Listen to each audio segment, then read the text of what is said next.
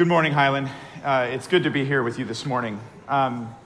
Thank you for the opportunity that you allow, just the preparation that goes into a Sunday morning I love, and it's been a while for me, and so I've really enjoyed this week. It's been invigorating, to say the least. There's no doubt, at least from the outside, that the Christmas season can be a spark plug for generosity. It's true that all of us in some way will likely encounter generosity more this time of year than any other time. So what is this generosity all about? Whose idea was generosity to begin with? And I think if we're honest, generosity is hard. We hear that it's better to give than to receive, but is that really how we feel about generosity? Is it better to give? We all have a generosity problem. Let's just get that out in the open. So before I go further, I just want to say a few things before we get into the scripture. One, this is not a sermon to get you to add generosity to your to-do list this Christmas season. For many of you, that might be like a relief. Whew. He's not going to put generosity on me as a to-do thing. This is also not a sermon to guilt you because of your lack of generosity. I can't, nor will I try to help you with your selfish problem because I have enough of those of my own to go around. Lastly, we will not be taking up a second offering at the end of a riveting sermon on generosity, okay? There will be none of that. I'm not going to turn the heat up and take another offering. I don't have time for any of those things, so I'm not going to try to take your stuff, and I'm not going to tell you what to do with your stuff today. Okay, in light of generosity. I know what you're thinking. Some of you are like, you've got some nerve talking to me about generosity just 3 weeks before Christmas or a few weeks before Christmas when I've got all these things to buy. So if I agree not to take your stuff this morning, can we go on? Is that fair? Okay, good. All right, we can go on. I just want to make sure we're on the same page. What we do have time for, however, this morning is to look at the life of Jesus. What did he have to say about generosity? What did he say generosity looks like in the kingdom of heaven? And I want you to consider this morning whether it's possible that you have misunderstood generosity. Do you see generosity as something that you check off your list once a year? Or do you see it at the foundation, at the epicenter of your faith and your life in Jesus?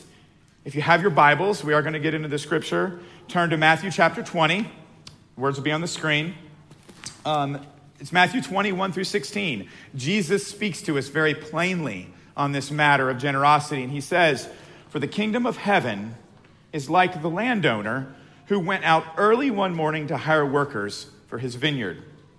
He agreed to pay the normal daily wage, and he sent them out to work. At 9 o'clock in the morning, he was passing through the marketplace and saw some people standing around doing nothing. So he hired them, telling them he would pay them whatever was right at the end of the day. So they went to work in the vineyard. At noon and again at 3 o'clock, he did the same thing. At 5 o'clock that afternoon, he was in town again, and he saw some more people standing around. He asked them, 'Why haven't you been working today?' They replied, 'Because no one has hired us.' The landowner told them, 'Then go out and join the others in my vineyard.' That evening, he told the foreman to call the workers and pay them, beginning with the last workers first. When those hired at 5 o'clock were paid, each received a full day's wage. When those hired first came to get their pay, they assumed they would receive more. But they too were paid a day's wage. When they received their pay, they protested to the owner, 'Those people worked only 1 hour, and yet you paid them just as much as you paid us, who worked all day in the scorching heat.' He answered one of them, 'Friend, I haven't been unfair. Didn't you agree to work all day for the usual wage? Take your money and go. I wanted to pay this last worker the same as you.' Is it against the law for me to do what I want with my money? Should you be jealous because I am kind to others? And that word kind in the ESV and the NIV and many other translations is generous. So those who are last now will be first then, and those who are first will be last. 4 is how this passage begins. Jesus is chosen to reinforce his teaching by means of parable. I think he does this because there is an essential misunderstanding of the gospel among the disciples here. This is why Jesus was speaking to them after all. Just prior to this, the disciples were confounded at Jesus' claims about the kingdom. They couldn't understand who could be saved. Who in the world could be saved, they said, as if to express total confusion. Peter had just said, we've given up everything to follow you. What will we get? Clearly, they're struggling to understand Jesus' teaching, as if Jesus would be indebted to Peter because of Peter's good works. In his kindness, he goes to great lengths to explain.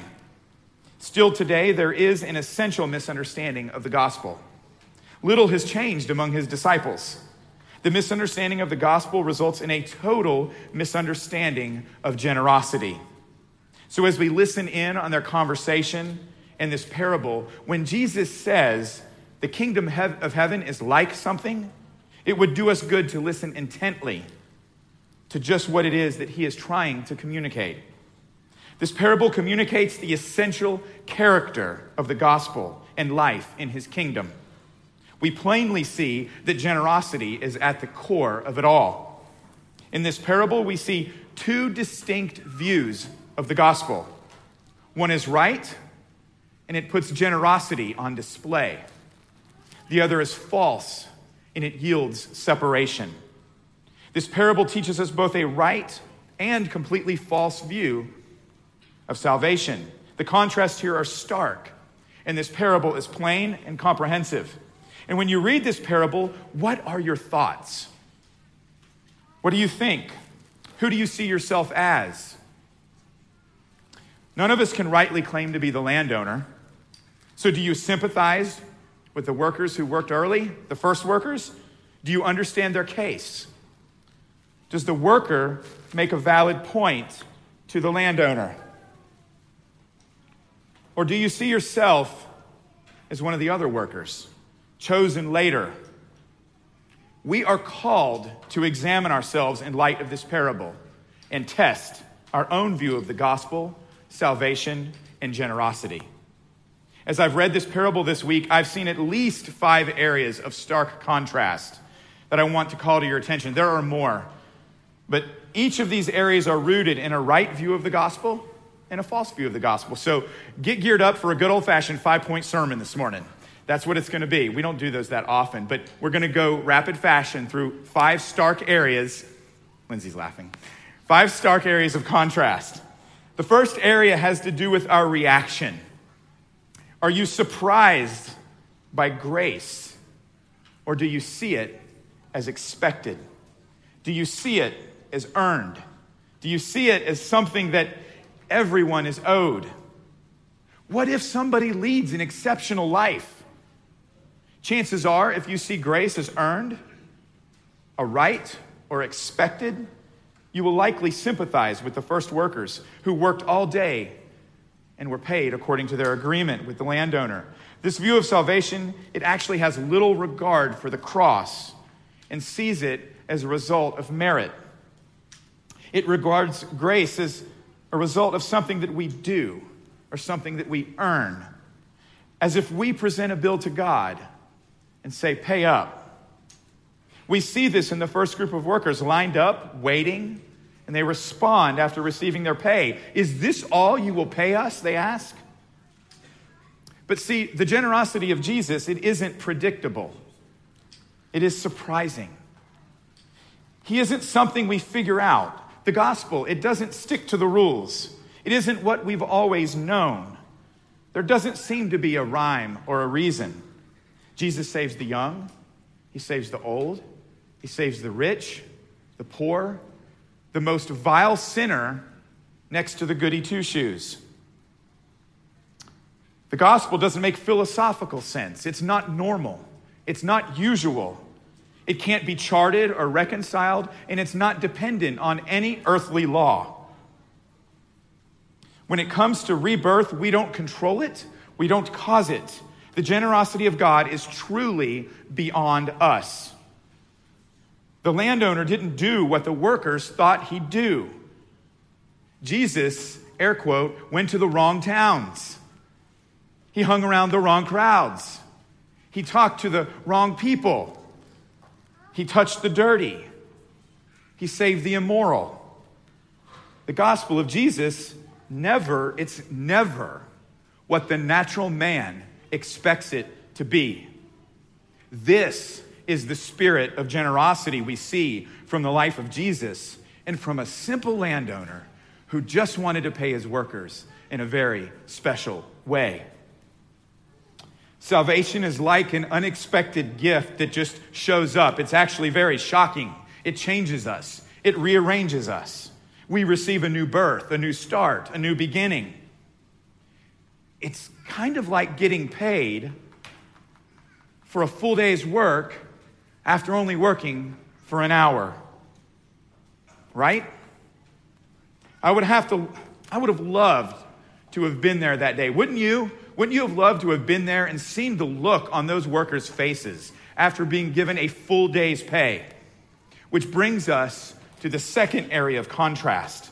The first was our reaction. The second has to do with our expression to God. In light of this parable, do you respond in praise? Or do you respond in grumbling or murmuring? A false view of salvation will cause you to grumble, murmur, and it will even cause you to question and challenge God at his own ways. Why should God do this? It's always a characteristic of one who has a false view of generosity. Those who hold to this view of the gospel, they never hesitate to stand up to God. And I'm not saying that we can't ask honest questions. In doubt, there's a place for it. But these workers weren't asking honest questions. They were standing up in protest, some with fists in the air, just like the first group of workers did. Those with grumbling will also lack praise. Instead of praise, they will grumble. There's likely no song in the hearts for those who sympathize with the first workers. Does your view of the gospel make you sing? Do you well up at the songs of our faith? Or do you find yourself in line murmuring? It's no surprise that you would not have a song in your heart. I understand if we're so focused on our own performance. However, when we see the great generosity of the landowner, when we see the infinite grace of our Jesus, there's no room for grumbling. There's only room to sing praises of the one who has saved us. Maybe you aren't a bumbling grumbler in line. What is your praise like? When we come together to sing the songs of our faith as one voice to the creator of the universe, it should be more than a lowly whisper to the one who has shown us generosity and new life. His generosity, it truly calls for songs of loudest praise. And I'm not just talking about volume. This is about heart. When you get a full day's pay for an hour's work, you get excited. You're calling someone. You're saying, man, I showed up at 5 o'clock. And I was done with work an hour later. And dude puts me at the front of the line. And then he says, here's a full day's of work. Full day's pay of work for work. And you're calling somebody, and you're telling them, you're saying, I bet if you go meet this landowner, I bet you he'd do the same thing for you. And then you walk away saying, everybody is working for the weekend, right?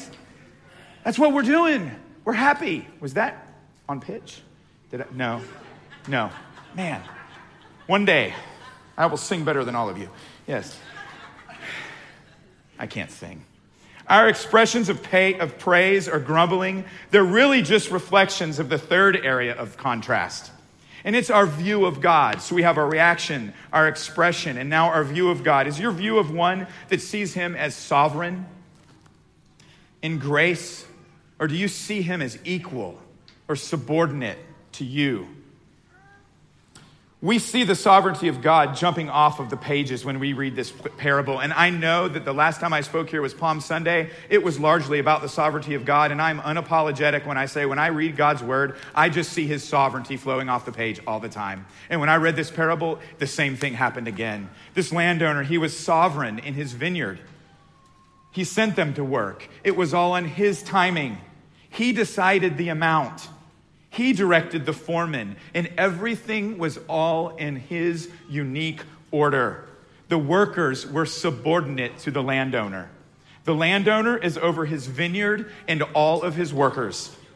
And as the landowner was sovereign as an employer, so is Jesus sovereign in grace. Is your view of God high? Did Jesus save you by the power of his blood, or will you save yourself? Is it his kingdom? Is it his timing? Is it his grace? All in his order? Or do you determine the debt to be paid for your sin? Who is sovereign in grace? Is it God or is it you? Friends, it cannot be both. Notice all of the workers that received generosity, they were also pursued by the landowner. He went to the marketplace and he saw them milling around at the end of the day. He pursued them on his own accord. The workers, they didn't seek out the landowner. They were practically beggars. They hadn't worked a minute the whole day, as no one would hire them. These likely weren't the greatest workers. They were likely the leftovers. This should cause us great thankfulness, not murmuring, not grumbling. If it wasn't for his sovereign pursuit, we'd be milling around too at 5 o'clock in the afternoon, hopeless. This is how he has found all of us, just in time. I've heard the testimony of so many that say, if he hadn't saved me when he saved me, I just don't know where I'd be. I was hopeless. If you're a Christian here today, this is your testimony too, whether you know it or not. Whether you've been saved at a young age or an old age, yesterday, today, or tomorrow, make no mistake about it, it was at the 11th hour. It was just in time. Where would those workers have landed if it wasn't for the generosity of the landowner? Our view of him will ultimately fuel our response to others in this world. You can see how these are connected.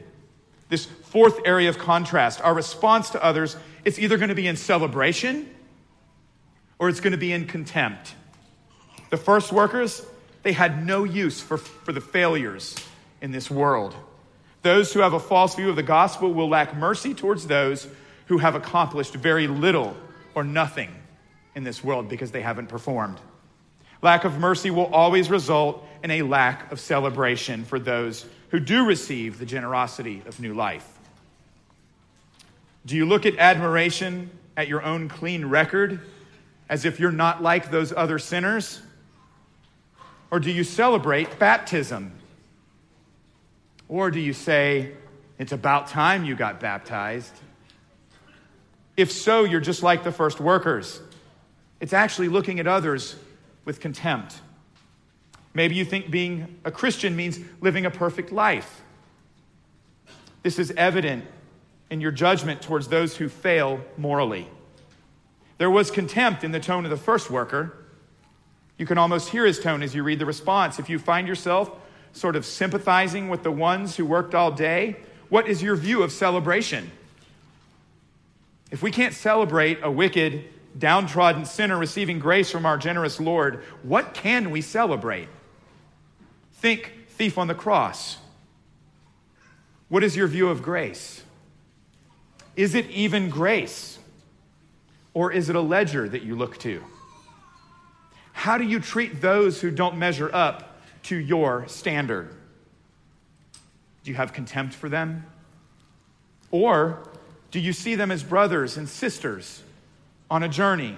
Do you see them as fellow workers who have sinned greatly, but Jesus has paid for their sin so much more generously? How we respond to others reveals much about our view of the gospel. And so as we get to the fifth I told you it was going to be fast. The fifth area of contrast, and it's what we think and feel about God. We have our reaction, our expression, our view, our response. And now, what do we think about God? Do we have amazement towards him? Or do we see him as questionable or possibly even unjust? The same goes for our view of grace. We're either amazed by grace or we'll see it as questionable. The generosity of Jesus is amazing and incomprehensible. The first will be last. The last will be first. On the surface, this is nonsense. It's incomprehensible. I say this because if you don't understand that the nature of the kingdom of heaven is unlike anything you've ever seen before, then you may have missed the entire message of the gospel. This is precisely where the disciples were. This is why he told them this parable to begin with. If the gospel doesn't astound, amaze, and astonish you, you may not have heard it. Isaiah 55:8 says, "My thoughts are nothing like your thoughts, says the Lord, and my ways are far beyond anything you could imagine." Mary was amazed. Nicodemus said, "How can these things be?" at Jesus' explanation of rebirth. We should all stand in staggering amazement at the economy of the kingdom of God. What does all of this mean? The gospel is like anything we've ever heard. There's no getting tired of reading, preaching, listening, contemplating, considering, and discussing the gospel of Jesus. There's nothing like it. But the first worker, he would have nothing of it. Where are you? Is it old? Is it rote? Are his mercies new every day? How generous of him, by the way, to give us new mercies every day. His generosity, it is set apart. It's genuinely hard to articulate it. We sing a song called Reckless Love. And I'll admit, I've wrestled with this word, reckless, in that song. I've even gone so far as to replace it with the word generous when I sing it, because I just couldn't translate it. Think about it. This landowner, he wasn't reckless. He was specific in his selection of workers. He was up early. The sun comes up, it's time for work. He chose them at different times in an orderly fashion. There's zero indication that he was haphazard. He wasn't disorderly in his processing of payment. He lined them up in the order that he determined. There was no clumsy, reckless behavior here. He's totally in control. The amount that he paid them, however, it was seemingly foolish. Does it make sense to pay someone a full day's wage for an hour of work? From a business perspective, this makes absolutely no sense. Economically speaking, this is how you wreck a business. This is no way to motivate a team, as we see by the responses of the first workers. These were his best workers, likely. He wrecked them. This is an HR nightmare. Just like in today's economy, the landowner would have had a cash flow train wreck on his hands. But remember, my thoughts are nothing like your thoughts, says the Lord. And my ways are far beyond anything you could imagine. So if reckless is a means to communicate the upside downness of the gospel and kingdom-mindedness and generosity, then I couldn't agree more with the author. But make no mistake, Jesus is not clumsy in his grace. His generosity is upside down and reckless only to us because his thoughts are not like ours and his ways are not like ours. They're beyond ours. There's nothing accidental or reckless about the personal intimacy that he desires specifically for his followers. I do sympathize with anyone attempting to describe the indescribable, especially with me as a critic. After spending this week considering the passage, I have grown cautiously fond of this word reckless. And I will say reckless now when I sing the song for the record. How reckless of me. But maybe amazement isn't what you stand in. On the contrary, there's still some, maybe even here, that are like the early morning laborers. Those who see the gift of salvation as simply unfair, unjust. Some would even go so far as to say that it's unethical and immoral. This may be a surprise to those who cherish his generosity. I ask again, do you sympathize with the early workers? I repeat this question because there's something very telling about who we align with when we read this parable. Do you ask, how dare someone receive the same payment for a fraction of the labor? Right? Isn't it simply wrong? There's no equality in the wage per hour. This is ludicrous. It just isn't right. This landowner should be shut down, shouldn't he? It's likely that he would be shut down as employer today, especially if he did this with the gospel as the motivation. How did all of this end? Isn't that where we really want to go? How did all of this end? How did it play out?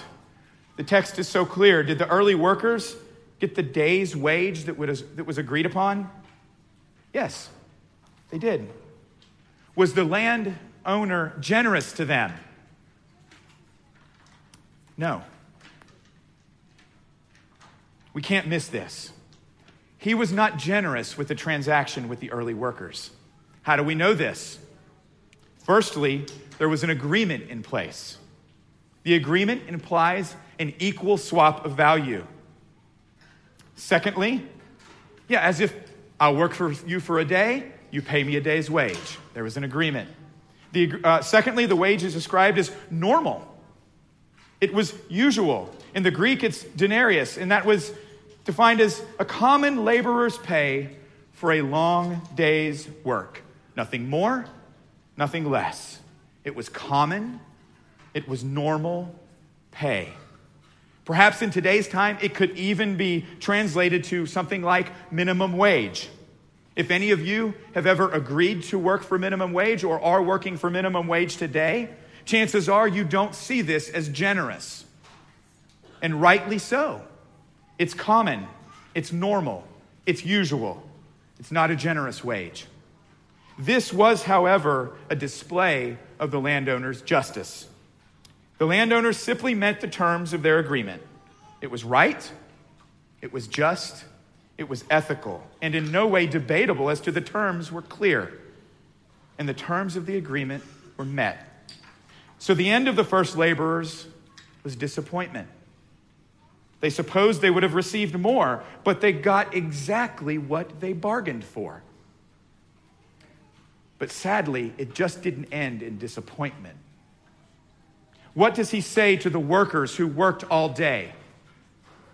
What was his response? His words were exactly, take your money and go. I'm a business owner, okay? I'm a businessman. I've been in business and finance for almost 30 years. I'm dated. I know what these words mean. This is a dismissal. This is a separation. Go on, get away. Take your grumbling, take your money, and go. That's what he told them. I've had to utter these exact words one time in my career. It's not fun. It's not celebratory. And it's not generous. I'll never forget it. But I was just. It had to be done.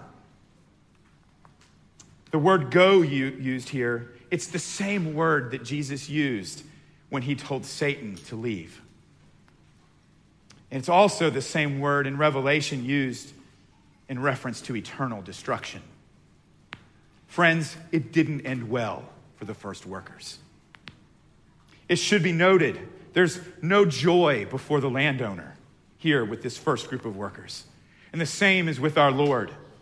Will you receive his generosity? Will you work in his vineyard this day? And by the way, this picture of the day for us, this is a picture of our whole life. Will you toil in his vineyard during your life? Or will you grumble at the hard work and the toil that you will go through, only to have him dismiss you in the end? Will you keep your back straight and your arms crossed at the landowner, demanding payment? Or will you bend in humility at the generosity of the cross? Are you a justice warrior? If so, good.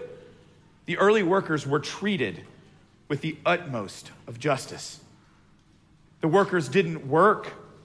The workers who didn't work a full day, they received both justice and generosity. But they didn't work a full day. How did they receive justice?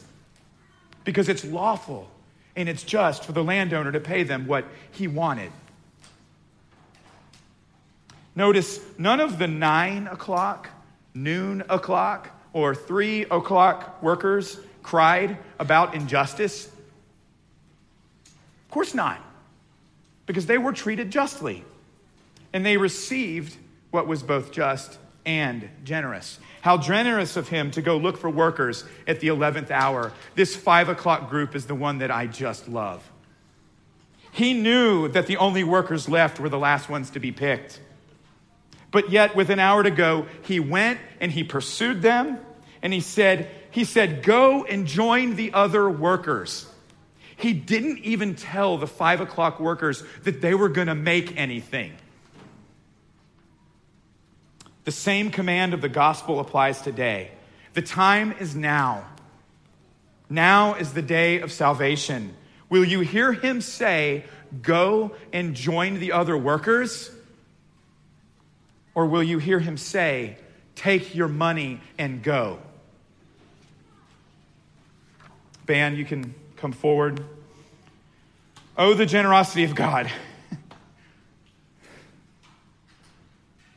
Why did he send his son into this vile world? Was it because he saw something beautiful in us?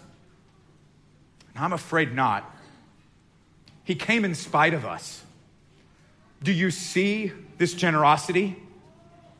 He didn't even spare the death of his own son. Has there ever been a more generous one? Jesus just doesn't tell us to be more generous this season. He dies so we could receive generosity. What will you do with this generosity that you have been afforded? Will you be looking out for what is yours? Or will you have your eyes on everyone else's work? Or will you walk in the spirit of Christmas this year? Will you walk as one who has received a full day's pay for an hour of work? Every week we take communion together here at Highland. And at the corners of the room, we'll have the bread and the juice. Here we ask that those who participate in taking the bread and juice are those who are like the late workers, the ones who have received generosity of the landowner. We remember that the generosity of the cross each week because it's easy to slip into the attitude of the first workers. It's easy to grumble. It's easy to murmur, but we need the reminder of the generous landowner. If you've always identified with the first workers, but now you see the generosity of the landowner, then I invite you to the table to take the bread and the juice that reminds us of what he has done on our behalf. He died for our sins on the cross of Calvary. He was buried. He was raised, and he was seen before many. If you find yourself grumbling or murmuring that this weekly reminder is a bother or rote, I remind you, I warn you, don't take the attitude of the first workers. It only ends in disappointment and separation. After communion, let us celebrate together. And when we enter into a time of praise, may our praise be overflowing from generosity that he has offered us. Reckless, generous, or some other word, lift him up. As we go into the marketplace this week, let's tell others of the generosity of the landowner. May our lives, words, and actions mirror the generosity of Jesus this season. Father, thank you for pursuing us with parables to communicate the way of the kingdom. Thank you for your word. Thank you for pursuing us at 9 o'clock, at noon, at 3, and at 5, all in the nick of time, the 11th hour.